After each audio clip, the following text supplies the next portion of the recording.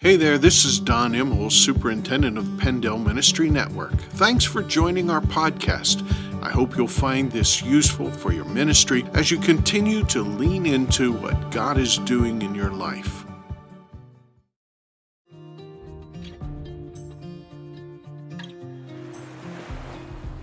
Most of us are very familiar with the story of H.G. Spafford.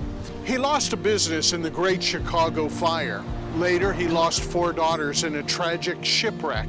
Spafford received a telegram from his wife, who was also aboard the ship, that read, "Children lost, saved alone. What shall I do?"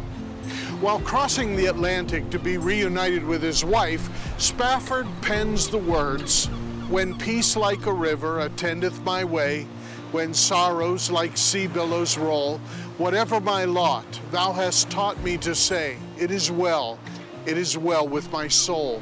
In perhaps the best known of all Psalms, the 23rd, David wrote, "Thou restoreth my soul." Although it's hard to define the term soul, we intuitively know what it is. In one of his books, Dallas Willard explained, "What is running your life at any given moment is your soul, not external circumstances, not your thoughts, not your intentions, not even your feelings, but your soul. The soul is that aspect of your whole being that correlates, integrates, and enlivens everything going on in the various dimensions of the self.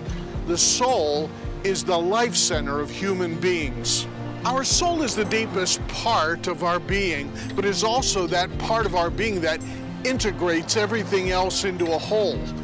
It may be analogous to a computer operating system. Without an operating system, your computer's hardware is useless. Without an operating system, the processor and the memory, the intellect, are meaningless. The operating system integrates hardware and software into a cohesive, functional whole. We know that we have various components as human beings. There's the physical, social, cognitive, emotional, and spiritual part of us. And although we talk about these components separately, they are integrated and they affect one another. If my body is depleted, my ability to concentrate can be impacted. If I'm emotionally spent, my body feels lethargic. If my human relationships are in turmoil, my relationship with God is affected. We're going to talk about soul care. You know, the Bible has a lot to say about it. So let me ask you today, Pastor, how is it with your soul these days? Dallas Willard went on to say, if your soul is healthy, no external circumstance can destroy your life. And if your soul is unhealthy, no external circumstance can redeem your life. Jesus' words are so relevant. What does it profit a man if he gains the whole world but loses his soul?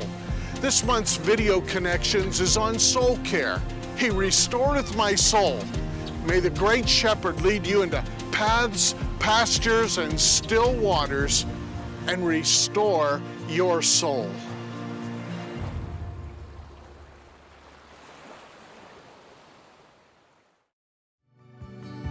Thanks for listening, and I hope you found value in this podcast. I want to encourage you to subscribe and share this on your social media as we build a stronger network together.